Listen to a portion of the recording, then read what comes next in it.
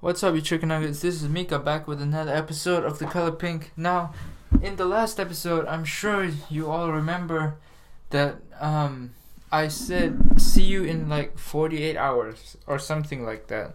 I was about to take a long journey back to Germany from Montreal, Canada, and I thought that I was gonna be back in about 36 hours since I recorded that, and like be able to do the podcast next morning. Not so. What happened is I actually have a visa issue. So I was at the border at Germany waiting to get in, and they were like, no, we can't let you in because you've been working in Germany and you don't have a working permit. Now, what I did was like it was a completely unintentional mistake. I don't want to explain the details because it's not really related, but it's a harmless mistake. Well, I guess it's not harmless, but it's a mistake, a genuine mistake on my part, on the company's part. It's just not. It's not right. Yeah, like, so bottom line, I can't enter Germany. And I was sent to London by my company because there's an embassy here, and I thought I could just come here and get my visa and then go back to Germany. It's like convoluted. I spent a night at the airport, and like a lot of time in the airport actually, and it was not opportune, but I thought that would be the end of it. Not so. Turns out you can only apply for a visa in your country of legal residence. I'm not a legal resident of the UK. I'm just here as a tourist, quotation marks. So I have to go back to Malaysia. Now, Malaysia is basically half the world away from where I originally was. It's very far, and and I'll be there for weeks because we don't know how long this working visa will take. So this is a pain in the ass. Like, it's a big pain in the ass. You cannot imagine like how tumultuous daily life is when you live this way. I guess like it's not as hectic as some days that I've had or many people already do have, but it's just not expected. It hits you out of nowhere, and it just keeps compounding. I thought London would be the end of it. I thought I thought when I spent the night at the airport it would be the end of it. And I thought after that, okay, I guess I'm going to London. I thought London would be the end of it. And now it's like extending. So basically, it's the longest trip home from Canada to Germany I've ever taken. It's going to take us like 2 weeks. Maybe a bit more. It depends on these people and how long they take to process. But what does that have to do with any of you guys? Well, obviously this is a very huge unexpected event. I don't just drop off. Like, I was invisible online for the past 3 days. You do realize that? Like, even the days before, I was posting at irregular times. It wasn't like very refined and polished. I stopped posting anything altogether, like, since yesterday. There's a reason for that. It's not just because I felt fucking lazy. It's because I literally was like sleeping in the airport across benches, and I was moving back and forth. I like sleep deprived, falling asleep, like standing even once or twice. It was crazy. And this is like a waking nightmare because I haven't really packed to be on the open road like for this long. And I certainly was not mentally ready to be subjected to all this. And I don't know, it's very, very hard to deal with these things. And I don't know, here comes the educational part. Sorry, I was about to launch into that, but then I got caught up in the mess of these details again. But what I wanted to say is these unexpected trials, I think that they really show who you are as a person. Because they just catch you off guard. And it's kind of in line with what they say, like integrity is what you do when no one else is watching. What you do when you're surprised, when you are caught off guard, that really shows you something about who you are, I think. I just become really like, I don't know, like blank. I don't really think that much, and therefore I don't complain that much either. It's just like, I don't know, my days have been marked by sleep deprivation, but pretty soon I actually have to live a normal, like my regular life, kickstart the daily routine again from Malaysia, which is something that I have not done in a very long time. And certainly I was a different person the last time I was living there. So it's going to be very interesting. And by interesting, I mean not interesting, really. But you know what? It's kind of fine. It's not too bad because I get to see my family and shit. And I just got actually pretty excited just thinking about it. But anyway, I don't know what to tell you. This is one of those things, and this is a common theme as we go along this podcast, but this is one of those things where I don't have it all figured out yet, to be perfectly honest with you.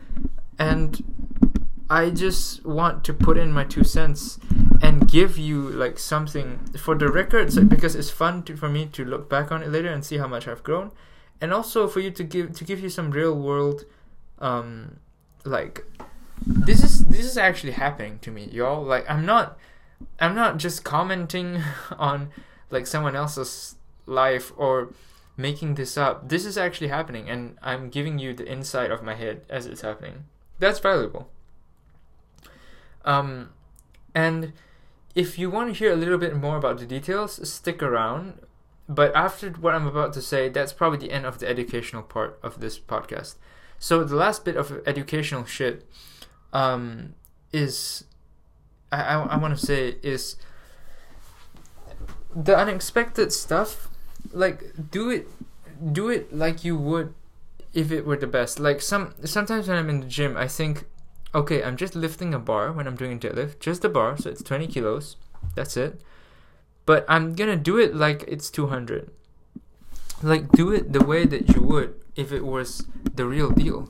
And it's the same with these unexpected tests. Like, do it as if you're there to, crush it. Don't just do it for the sake of surviving. It's like defense versus offense.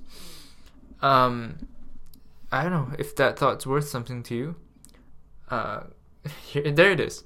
Anyway, that was the episode of The Color Pink, at least the educational section. Now, henceforth, from this point on, will be the detail stuff. Okay, so if you guys are curious about my whole endeavor, what happened was basically is a routine normal flight, Montreal to London, London to Munich. And at Munich I tried to go in, well actually before that I had a 6-hour transit or 7-hour transit in London. That's not okay. before okay, so the flight from Montreal to London, that was a little bit of a weird flight because it was 100% booked. Every single seat was taken, according to the air stewardess. It was also Air Transat, which is a French airline, I believe. So the stewardesses were French, and they spoke French. And there's also this really cute one that I didn't really get a chance to say hi to. But the point is, every time I leave Canada, it's very hard. It's very hard for me to leave Canada because I have only ever left when I'm leaving a lot of really, really close people behind. So you've heard of Megan before, my friend from my favorite cafe in the world, Drunken October Cat. She in Edmonton, by the way, she lives in Edmonton. I went there to visit her. That's one of the big reasons I went to Edmonton. That's the only reason I went to Edmonton, is to visit all my friends. And so after I went to Montreal to meet my sister, who was also there with my biological family, just checking out colleges, but I only saw her for like 36 hours. Then I was flying back. Montreal to London, the first part of the journey. Full flight. I got seated next to this lady and her 2 kids. Now, this wouldn't be a problem because I used to really not be able to stand children below the age of about 14. 13. Okay, like if they're really well behaved, like 12. Well-behaved children below the age of like 12. I can't really do it. But this lady had like one 5-year-old and one like 3-year-old, it must have been, and I was already like starting to get ticked off, but I just retreated into myself a bit and started thinking about my family. And as we were taking off, it kind of reached a climax in my head, so I started full on crying. Like, good thing it was dark, and like I just started crying because I don't like leaving these people behind. And as soon as lights came on, the stewardess, of course it's the cute stewardess, she came up to me and she started asking me like questions, like heavy, thick French accent, so I couldn't really understand her, so I had to keep asking her like to repeat herself. And it was awkward because I was crying and she was like really cute.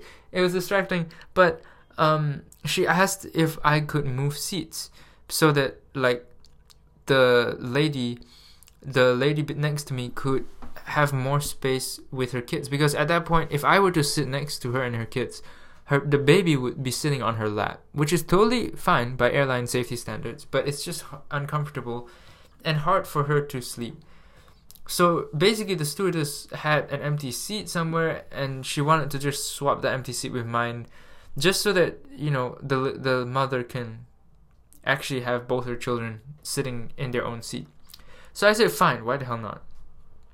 And so I get to my other seat, my replacement seat.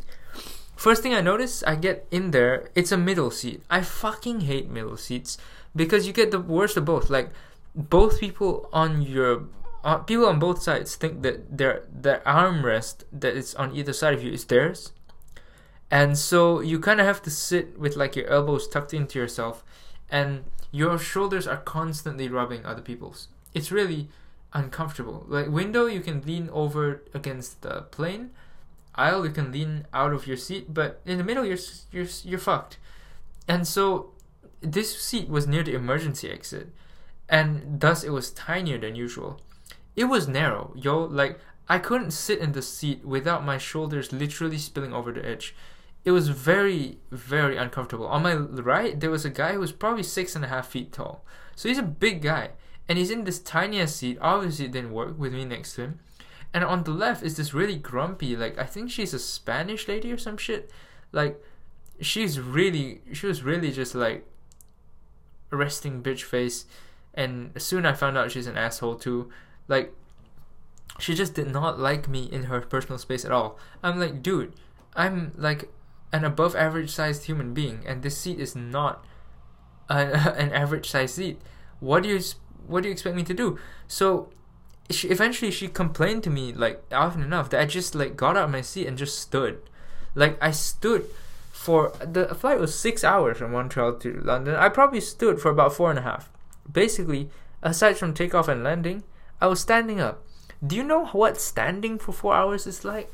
That is incredibly uncomfortable. After like the first hour and a half, it was probably one of the worst flights I've ever taken. Jeez, it was so bad. So I was already kind of rattled from that. I was supposed to sleep on that flight, but I ain't sleeping while I'm standing. Then I had a 7-hour transit in London. That screws you up. I thought I liked transits, but this airport was full of shit. Like, there's nothing. London Gatwick Airport, it's full of shit. There's nothing really there outside, at least, that you can do. And I couldn't check in because I had to wait like up till like 3 hours before or 2 hours before. So it's kind of pointless, and it screwed up my sleeping even further. And then I went from London to Munich. That was fine, but at Munich I got stopped by border control because they wouldn't let me in without a working visa. If I'm working there, and it's like, oh, you're working without a working visa, fuck you. And so I got stopped. I spent the night in the airport and spent most of the day in the airport as well, just wandering around. And then I made it to London. I made it to London. just like about less than 24 hours ago, and the accommodation that my company booked for me in London, they paid for it, so thank God. But the accommodation that they booked, jeez, like it's something else. Like, I don't think I've stayed in a place that's as shitty. The room itself, the place where you sleep, is fine. It's clean. It's like, it works, but it's just like cheap. You can tell they're saving money on everything. Like, first of all, the kind of people who stay here, because it's this budget kind of accommodation, that's the part that makes this like not so nice. Because if it were regular decent people, it would be just simple. I would call it humble. But because the people who stay here, it's shoddy. So like, it's just the people that like are kind of shady and like smoking 3 packs of cigarettes a day. Hence, they are broke, and so they come and stay at this budget place. The thing that really stuck out to me about how budget this accommodation in London is the shower. You know those like tabs where you press and it'll slowly slow down so that you only use like that much water, so it saves water, right? You can't accidentally leave it on because you press it once and it'll run for about 5 seconds and it'll stop, and you press it again if you want to use it again. The shower is like that. Like, you press it, it runs for a bit, and then it stops. It's like 7 or 5 seconds. You have to keep pressing the damn shower. That's not cool, because I take long showers, and you like, why you have to press it every like 5 or 7? Jeez, it's not okay.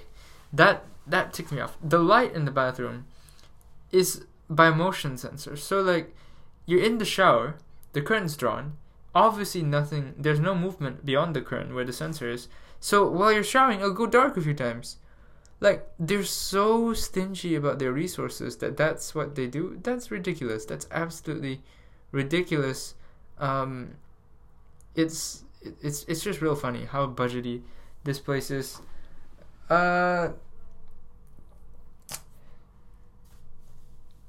Yeah, and now I'm waiting. I'm spending another night in London because tomorrow morning, presumably, I'll be flying to Malaysia.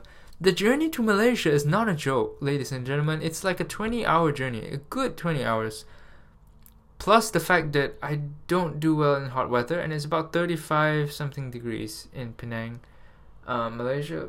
That is not cool. Like, oh my god. But it's fine because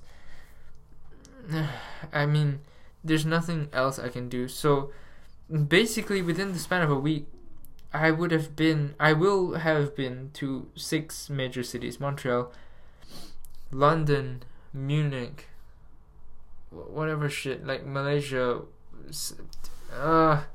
It's just very tiring, and thus that is why I haven't been recording or putting out any content for a few days. It's a legitimate reason. I hope you agree. Anyway, that was the episode of The Color Pink. I hope this is over. No, you know what? I hope that I actually learn to deal with this a little bit better soon. Because I've kind of been a little bit of a baby about it, I do admit. And yeah, it'll just take me some time. Anyway, goodbye.